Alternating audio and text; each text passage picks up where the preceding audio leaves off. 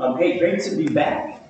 Good to see you guys. I was in California at a conference with some of our Chi Alpha leaders, and it was great. And I'm excited for what God's doing across the nation in Chi Alpha. But it's good to be back. It's good to be with you guys. Hey, excited to hear about Carry the Love. And I want to say thank you to those. How many of you were involved in attending or helping to organize it or anything with that? How many of you guys did that? Okay, multiple people. Man, thank you.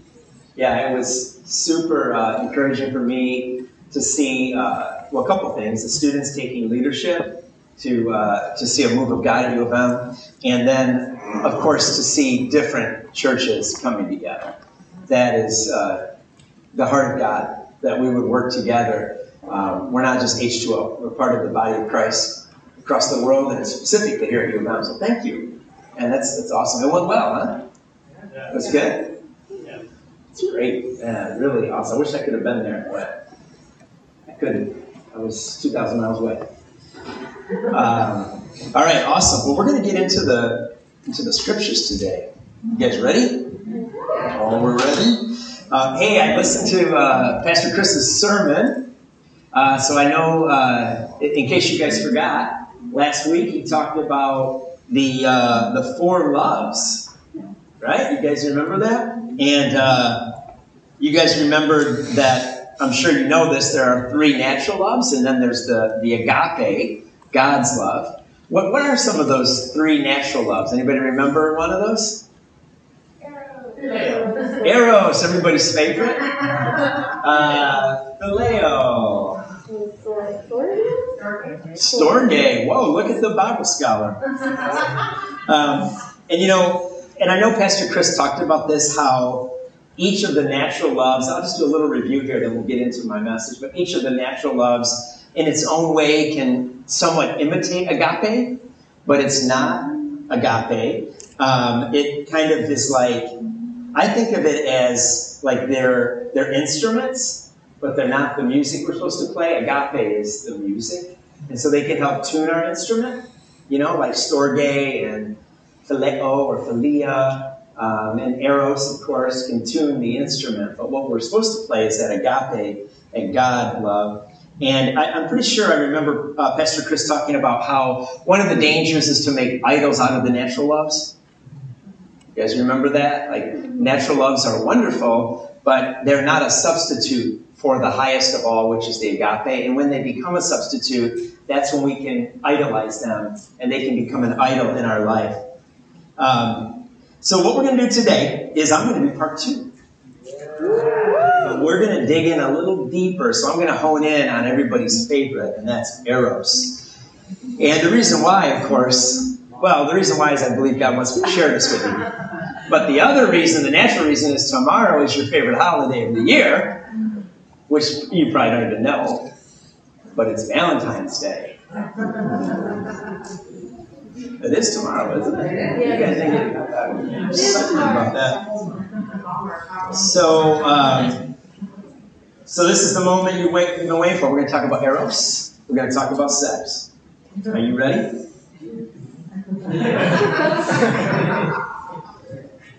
Well, let me just give some preliminary, theological background here of understanding Eros and romance, and how to.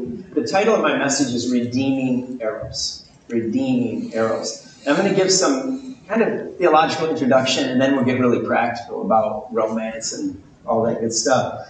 But I just want to share from the beginning that Eros does not equal sexual pleasure.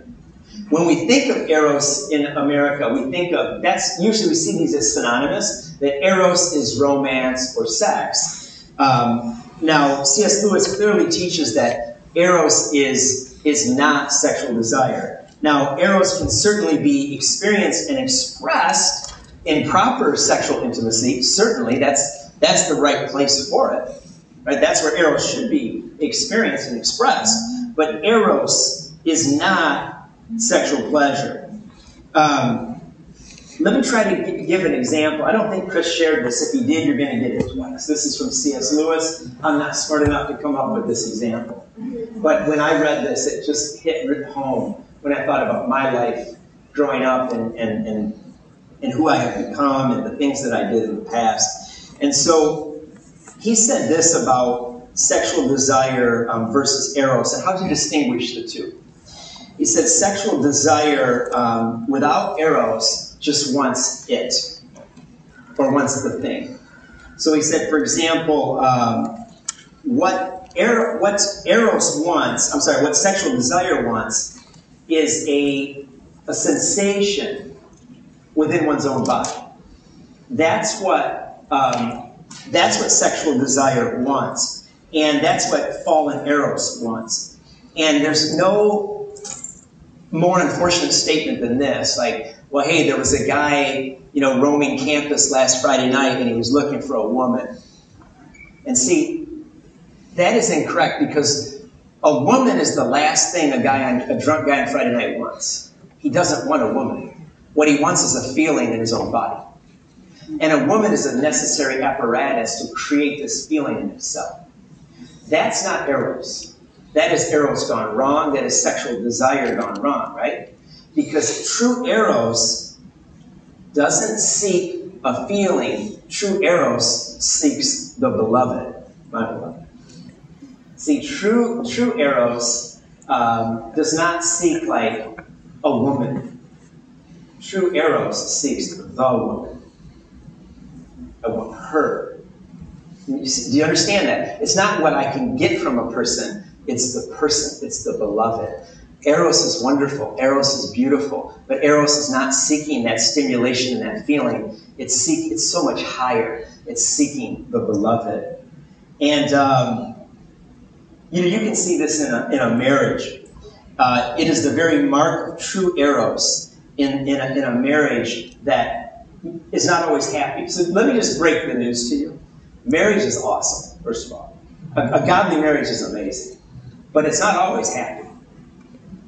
Now, I mean, maybe if someone's married to Andrew, it's always happy, But Nancy might have a different thought about that. But marriage has ups and downs. It's not always filled with happiness. But Eros would say this. If you're married during a season of unhappiness, Eros would say, it's better to be with my beloved and unhappy than to be separated from my beloved and to be happy. It's better that our hearts would break together than we would separate and mend apart. That is the difference. Eros is not seeking one's own happiness. Eros is seeking the beloved. I'm making you probably very uncomfortable. I keep pointing to my wife here. Sorry. Oh, the mask. There we go. I know I'm your beloved. Come on, we know that. It's a joke.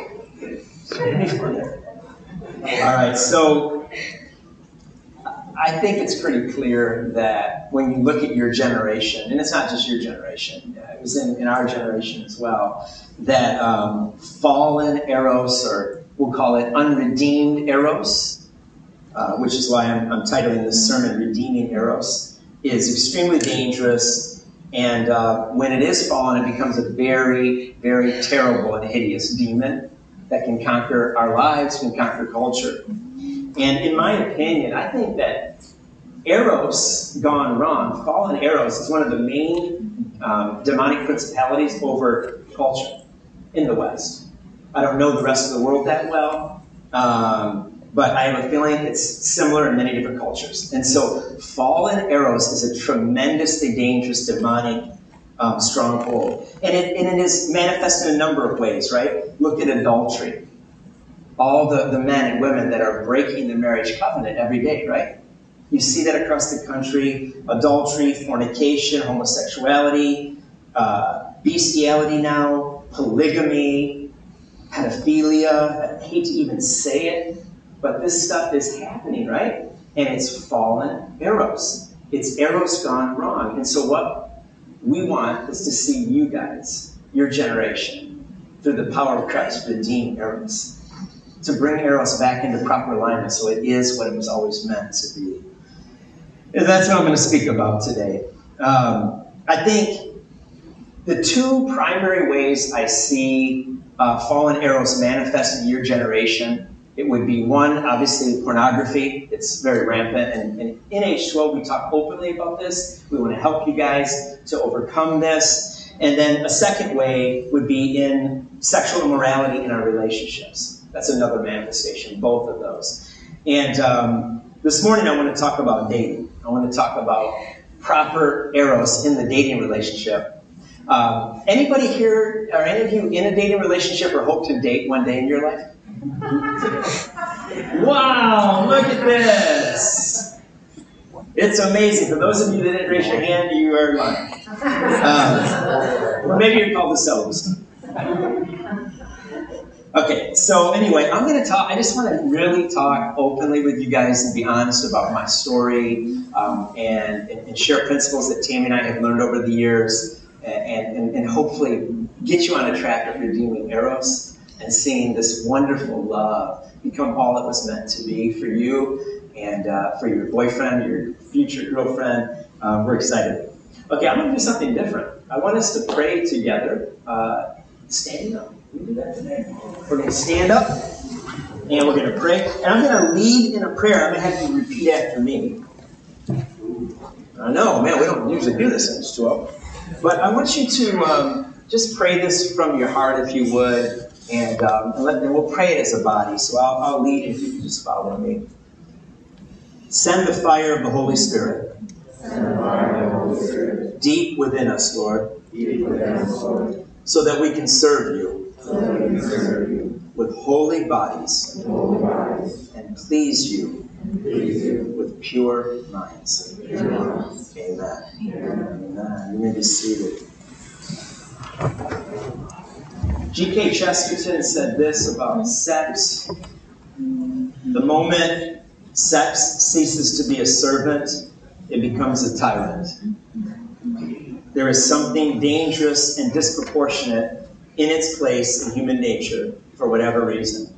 And it does really need a special purification and dedication. Your sexual desires, your sexual urges, they really do require this special purification of the Holy Spirit. So I want us to pray this morning together. I brought something back for today. Yeah. Oh, this is our vessel of honor. The transparent, this is the communion chalice. And, I spoke a couple weeks with you guys how God, by His Holy Spirit, is forming you and fashioning you into this vessel of honor. Right? We can be vessels of dishonor or vessels of honor. And I want to tell you that there is no other area of my life that was as important to my purification as what I'm talking about today, sexual purity. I remember being a 20-year-old man and having a heart for God, and I genuinely did love the Lord with all my heart. But I was enslaved to sexual immorality. And it was a ceiling upon my growth. And so I kept trying to soar with Christ, but I kept hitting the ceiling. And I could only go so high because there was areas of my life that had not been redeemed. And it was this fallen Eros. Fallen Eros was stopping me from going to the next step in my transformation into a vessel of honor. And I want to be this vessel of honor. And I know you want to be this vessel of honor. And one of the most important things is our sexual sanctification. Now, the scripture today that I'm going to use as the primary text is 1 Thessalonians chapter 4. So if you could turn there. Or you could just listen to me. But 1 Thessalonians chapter 4, verses 1 through 5.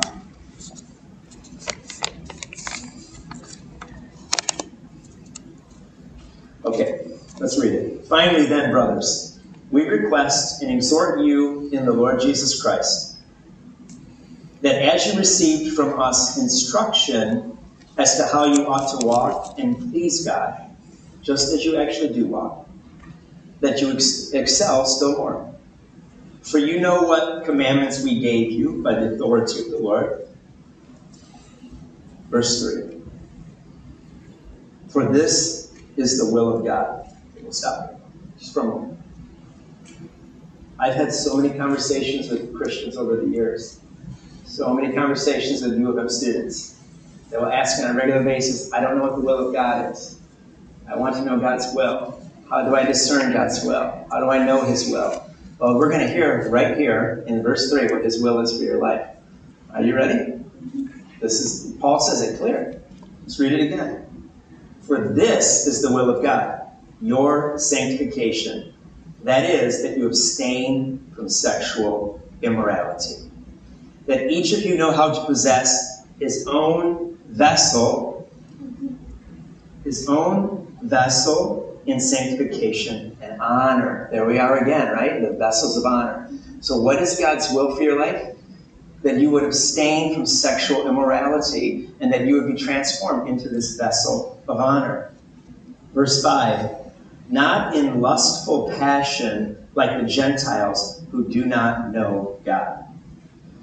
Okay, that's the theological foundation, and now we're going to get real practical. We're going to talk about dating. You ready? Let's go. All right, I'm going to preface. You can laugh. I'm going to show you a video series that I have on YouTube to help you. Now, my hair was longer. If I could go back in time, I would change my demeanor because when I did these videos, it was just like everybody was like super hyped up all the time. So I kind of feel like I was way too hyped up trying to make it exciting. But the content on Pure, if you could put that up, the content is good. And so I have a YouTube channel called Pure Dating. There we go. There I am. Whoa, I'm at 2,000 subscribers. I haven't posted in 6 years. That's not bad. But the reason I'm showing you this is I have many, many practical videos on there about redeeming Eros, seeing God do a work in the area of sexual purity in your life. So you can watch these, and yes, you're going to laugh, and it's fine. You can laugh at me. It's funny. But I would ask you to listen to the content in our story, and I'll share Tammy and my story thoroughly, right? Way more than I can do now. So I just wanted to give you that as a little heads up if you want to. Yeah. So now we can put that away now. I was watching one the other day. I'm like, wow, that was really something. You ever seen yourself on video from like 6-7 years ago? It's ladies, she's like, no, I don't want to. Okay, so how do you redeem Eros as a single person? Married couples? Well, maybe this is for your kids, I guess.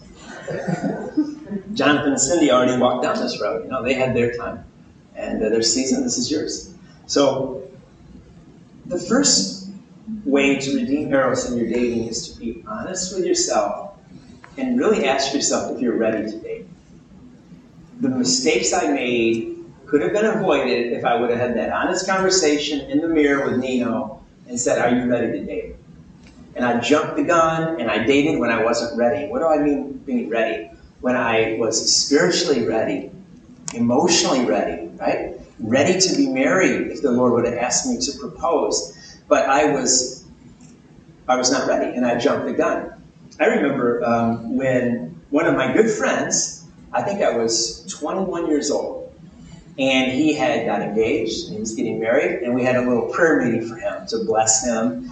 You know, hey, let's lay hands on him, pray for him. And I was praying for my friend. You know what I was thinking?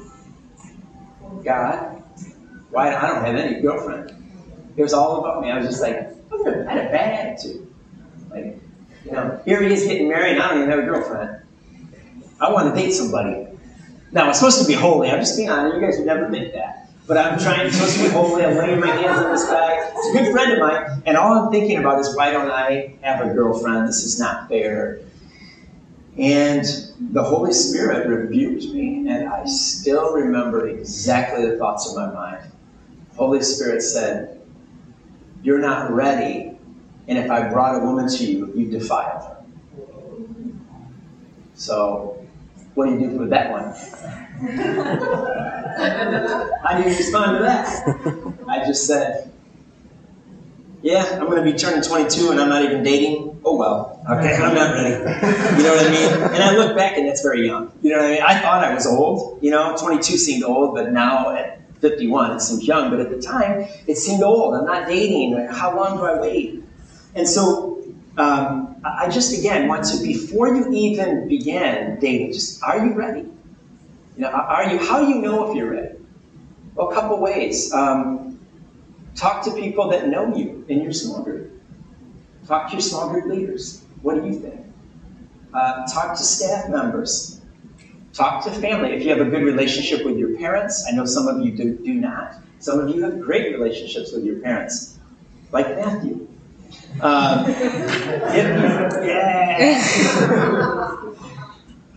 And especially Johnny. Sorry, I put you guys on the spot, man.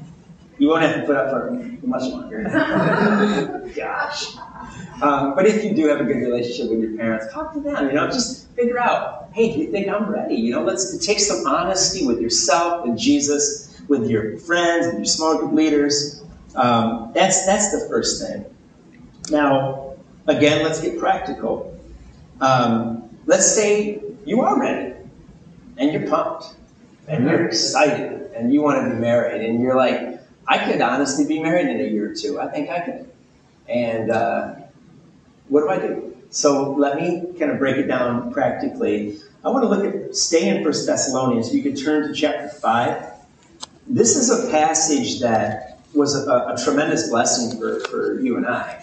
When Tammy and I were dating, this passage really formed a practical framework for our friendship, our dating, engagement, everything in marriage. 1 Thessalonians chapter 5, verse 23. Paul says this, "May the God of peace himself sanctify you entirely."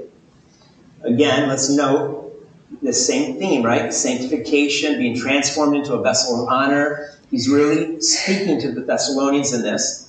So, may you be sanctified completely or entirely. What does that mean? Let's go on. "And may your spirit," number 1, "your soul," number 2, "and your body," number 3, "be preserved complete, without blame, at the coming of our Lord Jesus Christ." Spirit, soul, body. 3 parts of who you are as a human being, as a man and a woman. God blessed Tammy and I so much with using this as a framework for our dating, engagement, and marriage. So, for example, dating was corresponded to the Spirit. That was the spiritual time of our relationship. It was not the Eros time, though there was a lot of Eros. Let me say it this way. Especially in Tammy's part, there's a lot of Eros. It wasn't the extreme expression of the Eros in our dating. Yeah, the Eros was there. But the Eros was there the first time I saw her in the union. I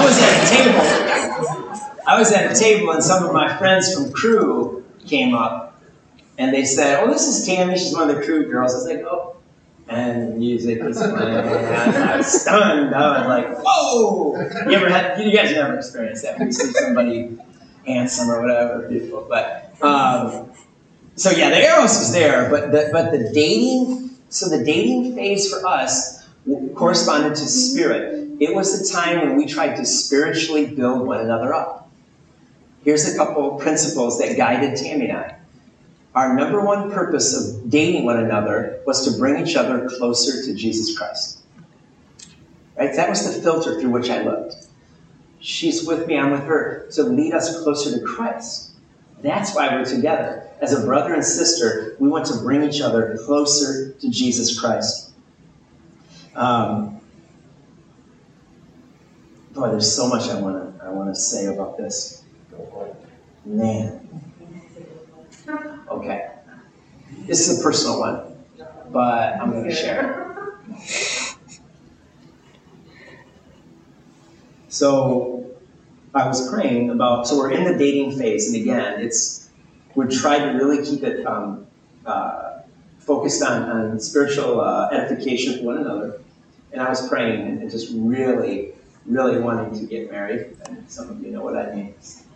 Please, this be the one. I've waited for 23 years. How how old were we? When we got married, was I 23? We were 21. Ooh, yeah, but It wasn't too long. when I proposed to you, was I 23? I think it's 23. Yeah, 23. So I had to wait till then to pop the question. Hey, we're getting ahead of ourselves. So before I proposed, we were in the dating phase, and I was praying, and then I was praying for you. And feel free to jump in at a time if you want to take it away. She's way better than me at this. She'll correct me if I'm wrong. Well, that's all the time. So as I was praying, I was just anticipating the future and excited about the possibilities. And the Holy Spirit again came with not a rebuke, but a warning. And he said, during this dating relationship, I want you to keep Tammy pure. She doesn't see herself the way I see her. I see her as pure, spotless. My beautiful daughter with no sin. She sees herself as maybe not as pure as I see her. And when you have a pure dating relationship, it will help her to see herself the way she really is. Well, how do you respond to that one? And that motivated me, and it gave me excitement just to stay on the same track in our spiritual faith, in the dating phase, of keeping the relationship first and foremost as a brother and a sister. So how did we do that practically when the Eros is raging? And it was. So how do we do it? Well, we did things like read the Bible together, went to Carry the Love events, hung out with friends, did things in public. We talked about talked about our future. Got to know her dreams, what she wanted to do, what I wanted to do. We had a good time together. And there's a way to do that without just letting the Eros volcano erupt. So for example, I can talk about things like, family's super important to me. I hope to get married and have a lot of kids, and that's a real value to me. I could talk about that with her, and we could get to know each other without me looking in her eyes and saying, and I want you to be the one. Because I didn't know if she was the one. And I knew that if I went there and I expressed that Eros, it would be really difficult to be sexually pure. So there's a way that you can have an awesome dating relationship, getting to know. Here's another benefit. Because we weren't sexually involved, I actually got to know her. In my other relationships, like every one of them prior to Tammy, we would talk and get to know each other, and then it would invariably drift into the sexual expression, and we'd be together physically. And then you're not really getting to know the person. Just getting to know their body before you should. And so we actually would talk, and I'd get to know her. What a concept. It was amazing. We would pray together. I would say, be cautious when you're praying, because prayer can be super intimate. And I know this might almost sound like sacrilegious and weird, but it's true, so I'm going to share it. If you really like somebody, if you're feeling the Eros real strong, and you get into like an intense prayer time, you can easily shift from we're seeking God and we're, being romantic with the heavenly beloved to let's be romantic to the earthly beloved, because you're sharing such an intimate encounter.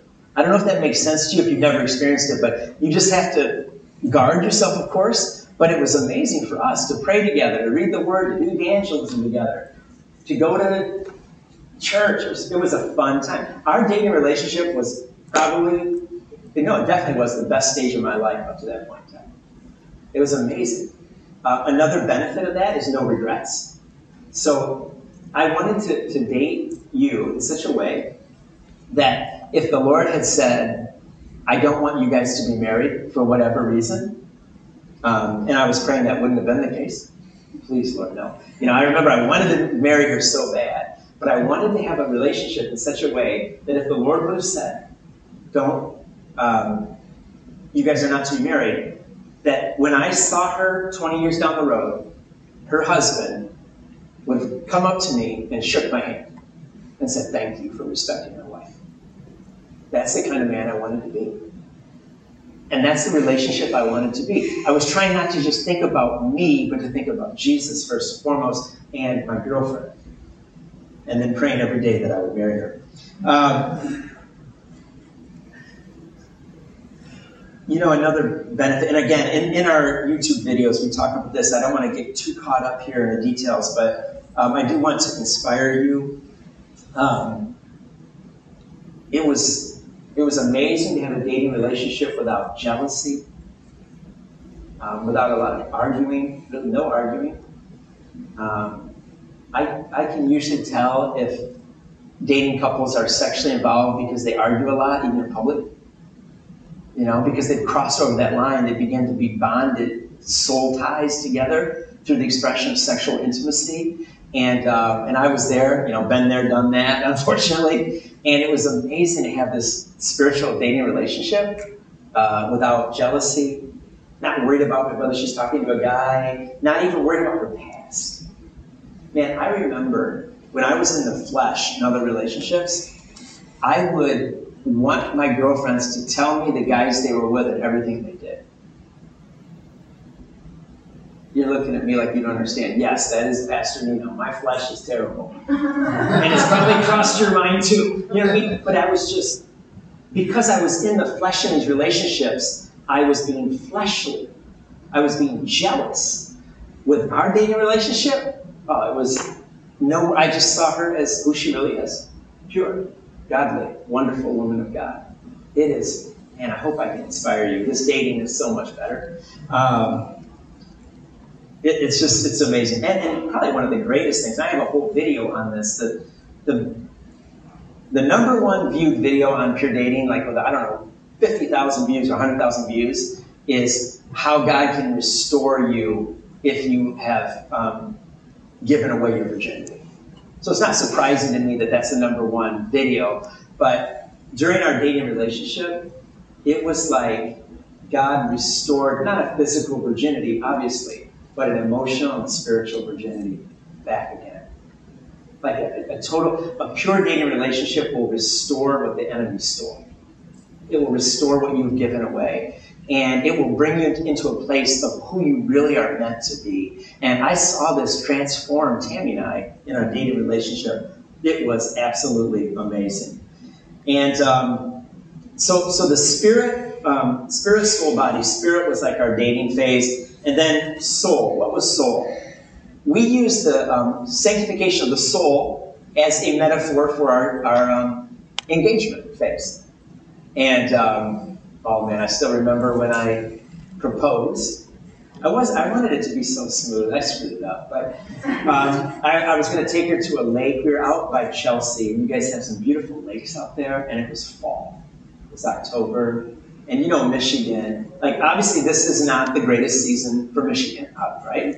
Gray and cold, but fall, it's hard to beat Michigan in the fall. It's spectacular, isn't it? I mean, the whole forest comes alive. And so we had the colors, the beauty, my beautiful girlfriend, the whole thing.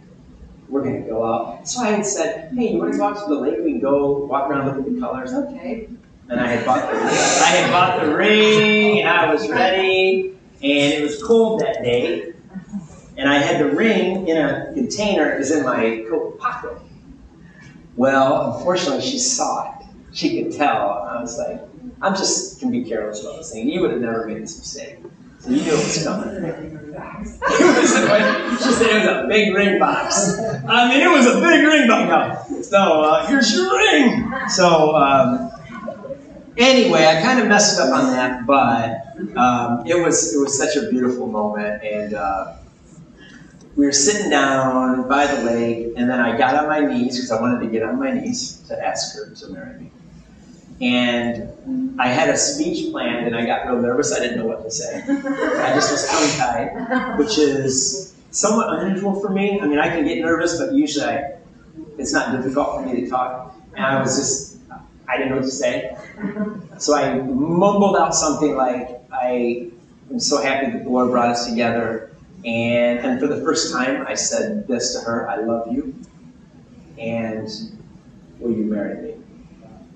And then I think you clapped. I was waiting for the whole day. So Oh yeah, so it built up. I was nervous the whole time. Very good. Yeah. I was ready for this finally. Yeah, anticipation, please. Yeah. So but it was October 23rd of 1993, and that was a beautiful moment. And so from that moment on, we said this is kind of like corresponding to the soul. So Eros, we want to carefully begin to express Eros.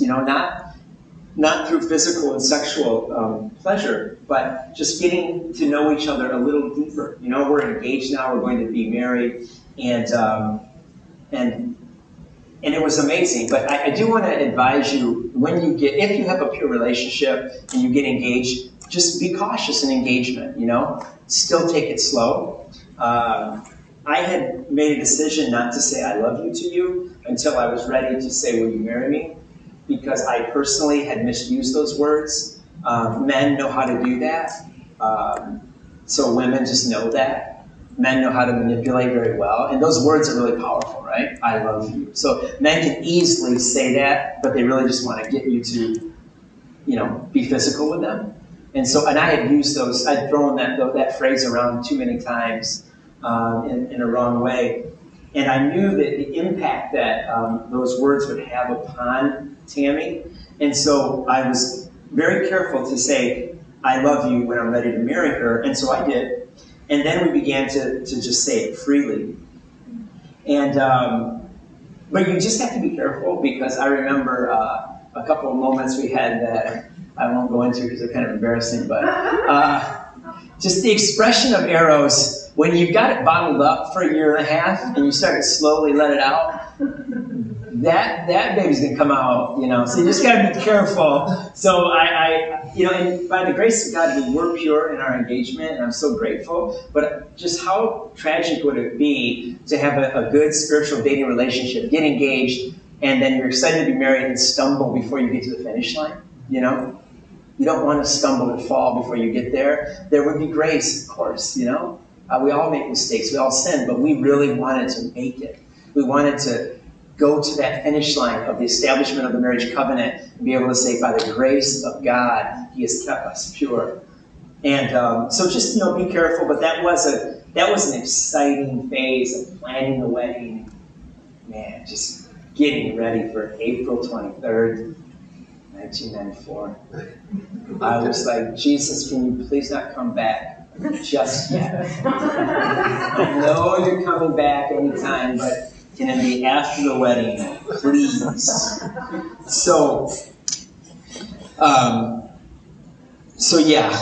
he didn't come back yet, and so here we are married with 4 kids. I'm with you this morning. Yeah, exactly. Put up with me a long time. But I don't know, anything else about engagement that you were thinking of, or no? I don't know. We were busy, weren't we? We were separated. And you were living with Mom, so she was back with her mom. Yeah, that helped. She was saying, you probably didn't hear that, but she was back with her mom planning the wedding, and they were all excited and everything, and that helped because we'd see each other once a week or something. But yeah. So 4 months she was with her mom, but it was a great season. Like I said, the engagement is it's a great time because there's so much excitement for the marriage. And speaking of marriage, so it's spirit, soul, body. Spirit, dating. Soul, engagement. And marriage, body. Oh, yeah. All right. So it's okay. You can be excited about that in the right context, right? So the body was when Tammy and I, by the grace of God, were hoping to really come together for the first time sexually and romantically. And why is that? Because this is so counterculture, what I'm teaching on. I mean, this was counterculture when in the 90s. Now, I mean, you guys know, right? In your generation, what I'm saying, they'd be like, they need to hear it. Because I know that they're human beings and it would inspire them if they're going to be honest and look in the mirror and think about who they are. But it's so countercultural, isn't it? I mean, this is just crazy. So why wait until marriage? What is marriage anyway? Well, marriage is not a legal agreement that is authorized by the state. Marriage is higher than that. Marriage is a supernatural covenant of God that binds a man and a woman together for life. So I'll say that again. A marriage covenant is not a legal agreement instituted by a human court system. It's higher than the human court system. The human court system can recognize a marriage covenant, and we do, but it can't establish it, right? The human court system can say a man can marry 3 women. That doesn't mean it's right. A court can say a man can marry a man. That doesn't mean it's right. The court doesn't determine what a marriage is. God does. And God has established this holy covenant called marriage between a man and a woman. And we see it at the very beginning of the Bible. You know what's interesting? When you read Genesis chapter 1 and Genesis chapter 2, that is the creation story, right? The commands and the story, the narrative is a man and a woman being married and having kids. That's the prime directive. That is the prime purpose there on the earth. And when you dig deep into Genesis, it is fantastic to think about what the marriage covenant is.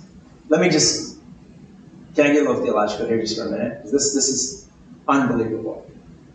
In the beginning, God created Adam. And we think of that as a man, right? That's not what that word means. It means mankind, humanity. So in the beginning, God created Adam. Maybe in Hebrew it's Adam. I don't know. I don't know Hebrew. But it means so God created this creature named mankind, humanity. That's all there was. But it was not good for him to be alone. So then what happened? So God took the rib of this mankind, took a part of his essence of this one creature, and that which was one, indivisible, was divided into 2, and that was woman, and he fashioned woman. So now you have Adam the man, and you have Eve the woman. And then God brings Eve to Adam, and of course you remember that story, and he sees her, and he's like, wow, this is way better than the animals. It's awesome. You know what I mean? Because remember, God brings all these animals to Adam, and he's like, yeah, they're all great, horses are beautiful, but there's just something missing. You know what I mean? And then he creates Eve, and it's like, a naked woman comes, and this is before sin, so it's not even, there's no immorality, and he sees her, and he's like, wow. You know what I mean? So again, and that's why when men see a woman, they're like, wow. And that's why it's so easy to pervert that with pornography. Because it's built into the DNA. It's in the very genetic material of a man. That's for his wife. So that when he sees his wife, he goes, wow. This is bone in my bones. And this is flesh in my flesh. She will be called woman because she was taken on a man. So then you have Eve, you have Adam, and then they come together in holy marriage, right? And remember what the Word of God says. For this cause, a man will leave his father and mother and will be joined to his wife, and the 2 will become what? One. So the marriage covenant is not a piece of paper. It's not a legal agreement. It is supernaturally a return to the original state of creation. It is a mystical union between Tammy and I when we have become Adam again, a small microcosm of that. Does that make sense? The woman and the man return to what they've always been. And so this is where the sexual intimacy is experienced in all its glory, without guilt, without shame.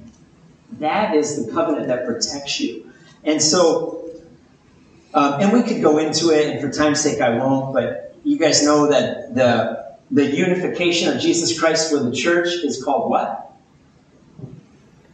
The marriage of the Lamb. Jesus Christ will be married to the church. Who is the church?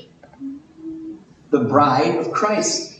The allegory is everywhere in the scriptures. The church is the bride. Jesus is the groom. The marriage together. It's a oneness that we will become one with Christ, just like a husband and wife when they get married. Every single human marriage is a picture of Jesus' unification with his bride.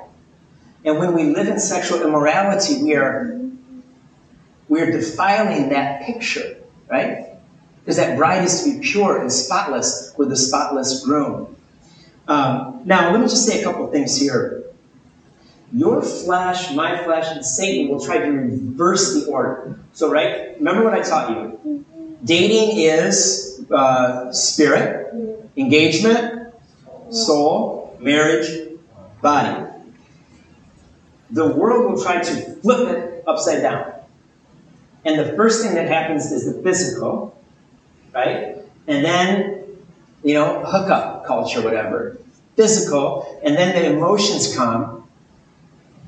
And so the foundation of that dating is is just fallen Eros. And fallen Eros cannot be a foundation of a long-term relationship. Right? The foundation of our relationship, and therefore the foundation of my family that's built upon it, is the covenant. The covenant is the foundation. And that's a strong, sure foundation that will never crack, because it's founded upon Christ. But if you allow your flesh, or you allow the world to influence you, the whole order of God's design will be reversed, and the thing will just tip over and collapse. And it's no wonder, right? We see that today. Anything else? I just was thinking about kind of marriage, or that phase that you were thinking of that you wanted to share. She's got it all figured out. You'll embellish. Come on, take the money. You want to say anything so far? You don't have to. Tammy, I think, I don't know, there's just so much. I remember people would say they would ask us crazy things like, well, if you're having your dating relationship this way, how are you going to know that you're sexually compatible? I heard that. I'm like, you don't understand sex. Because their thought was, well, some people are not sexually compatible. Hello.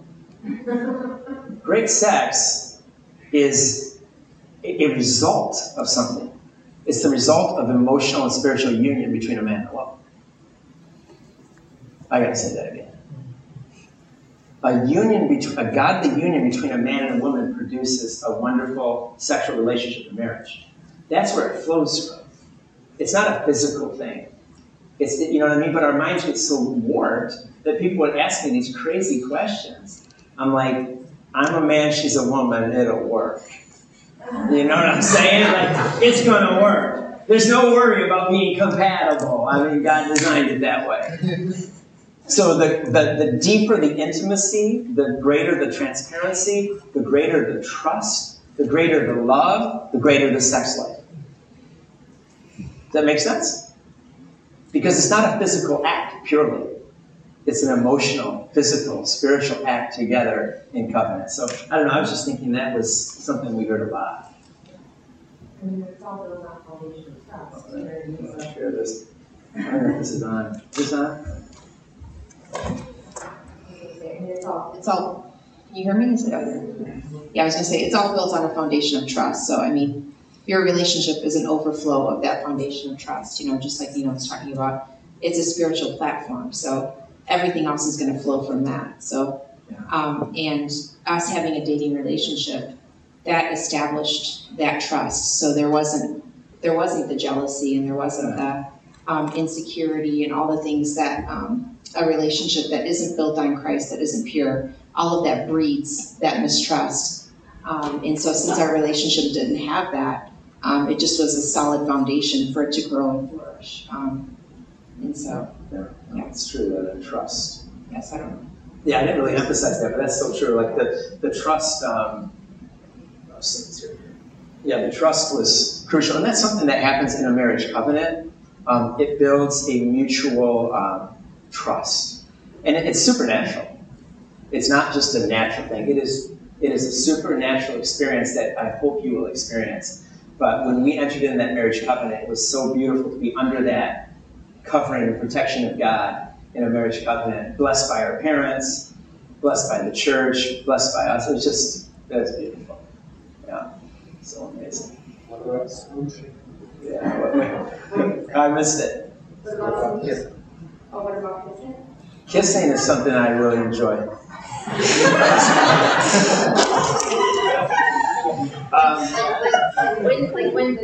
Yeah, we kissed. Well, the wedding kiss is kind of interesting because, well, the first time that Tammy and I kissed was on our wedding day. And again, I'm going to be very clear here. It's not that kissing is sinful, okay? I'm not saying it's sinful to kiss your girlfriend. Now, for me, it would have led to sin. That's why I did it. Because I knew myself. I knew if my lips touched her lips, my hands would touch her beautiful hips, and then it would be over, right? Lips, hips, and you know the story.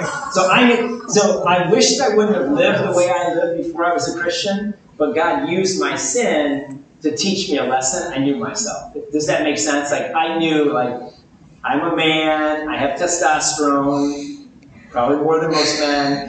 And so when if I kissed her, I know what I'm doing, right? Okay, so that's why I did. I'm not saying it's simple. Now, like a peck on the cheek is fine, you know what I mean? If you can do that. But just mine would be a peck on the cheek and then the neck and smell the perfume. We know where it goes. So that's enough, right? We can keep this PG-13. So I mean, it's just, the kissing is obviously what he's saying. It's just a natural progression. So for us, we chose not to like fight the fight constantly. Because we dated and were engaged for 2 years. And 720 days, that's a long time to fight that fight. You know what I mean? And it's basically like a losing battle. Yeah. And so it just depends on what you really want. So, Nino and I, from the start, we knew that we wanted a relationship that was, pure and built on Christ. And, we wanted that more than anything. Like, that was our, like, I think that, it's referenced it earlier, just, that was the greatest victory that we've ever experienced, because it was an area of our life that, the enemy really took a lot from us in that area. And so it was our redemption story, and it was more than just us. It was about you guys. Like, I've talked to students in the past, like, 30 years ago, like, I knew God was asking us to do this because I knew that there was going to be, a myriad of people that were going to be looking to us as an example. And so it was, so we tried to do everything we could to make it so that we crossed the finish line. And it's difficult. It wasn't without struggle. Like, I don't know if you picked that up with, sharing the stories, but it was a battle. It wasn't easy. And so we tried to do things to not make it more difficult for ourselves. Because we really, at the end, like, one of our scriptures was, I buffet my body and make it my slave, lest after we preach to others, I myself may be disqualified. And we didn't want to be disqualified. Like, we wanted to be able to say, like, we made it to the finish line. And then the first time we ever kissed was at the altar. And so, and it was a story of redemption. His title, Redeeming Eros. Yeah, Redeeming Eros. Yeah, that's true. Was, God redeeming me. And like what he was talking about, like, it was a lot more than just like purity. It was about God showing me who I really am, and gave me the ability to see myself in a light that wouldn't have happened outside of that relationship. And so there's multiple layers to it. God was using it for all sorts of things, obviously for his glory, for you guys, to be a testimony, to redeem our lives. And he did. Like, God is so good and so faithful. So I just want to encourage you guys, maybe I should stand up. I just want to encourage you guys that if you, if you've struggled in this area, and your life isn't perfect, and it got messed up along the way. God, I just wanted to encourage you that, like, it's not over. It's not like, well, I guess I already screwed up, so I can just keep screwing up. That's not the story. Like, you could be like Nino and I, and like, we didn't get saved until we were 18, and there was a lot of history that happened, during that time of not just not knowing the Lord and not knowing what was right. But when God, saved us, He not only saved us, He totally redeemed us from our past. And so if you do things the way, God set up in the Bible, He's not setting it up to punish you. He's setting it up to save you and to help you, and to actually live your best life in Him and have your best relationship. And the world tries to paint a totally different story, but don't believe it. It's all lies, because I've lived both lives, and it's all lies. So I just wanted to encourage you, if you're that person that things have happened in your past, that it's not too late for you, that God can redeem your story as well, and have it be amazing. And be like that old person, like Nino's old person, my old person. Like when he tells stories of his past, it has no impact on me. If I told stories about my past, it has no impact on him, because that's not who we are. God has so redeemed our lives in such an incredible way that we don't see each other. And we would have. I was in relationships like that too, where I was insanely jealous, you know what I mean? And because you don't trust the person, you know what I mean? Why should you? If they're doing inappropriate things with you, you know what I mean? They probably are acting inappropriately in ways towards other people as well. And so, so there's just so many benefits to and I know it's hard, but there's so many benefits to the sacrifice that it's worth it. And so, anyways, I hope that encourages you guys, and God is good.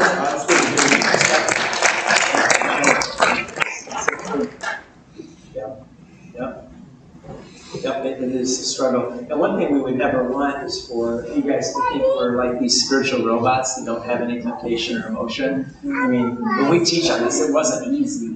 It was the greatest battle of our lives. But it was the greater the battle, the greater the victory. The greater the cross, the greater the glory. And so, yes, it's a battle, but it's worth it. And we're so grateful to what God has done. And excited for you guys too. I hope this has kind of inspired you a little bit. Like I said, you can watch the YouTube videos, laugh at me 6 years ago, but also hopefully learn a little bit. And we'd love to talk with you guys about it. If you want to talk, just let us know. We can always meet with you guys after church or whatever. And just love to. This is something we really enjoy, is helping people in their relationships. And it's a core calling of us. It's a passion of ours. We want the best for you. Super excited for you. So, hey, worship band, you guys have a closing song ready? You do? Oh, let's do it. I'm ready. We have a time of worship. We'll go out with that. I'll bless them and we'll say a prayer, and then you guys can take it away. But thanks for being here. I hope this was some benefit to you. And like I said, follow up with me if you'd like to talk. Anytime, just let me know. All right, can we stand together? Let's pray and then worship the Lord. Father, we thank you for this great Sunday to worship you and to believe that we can see Eros redeemed in our lives. And so, Lord, I pray for your blessing over all the men and women here. God, those that are married and those that are single, may they redeem Eros on a daily basis through the power of your Holy Spirit. Amen. Amen.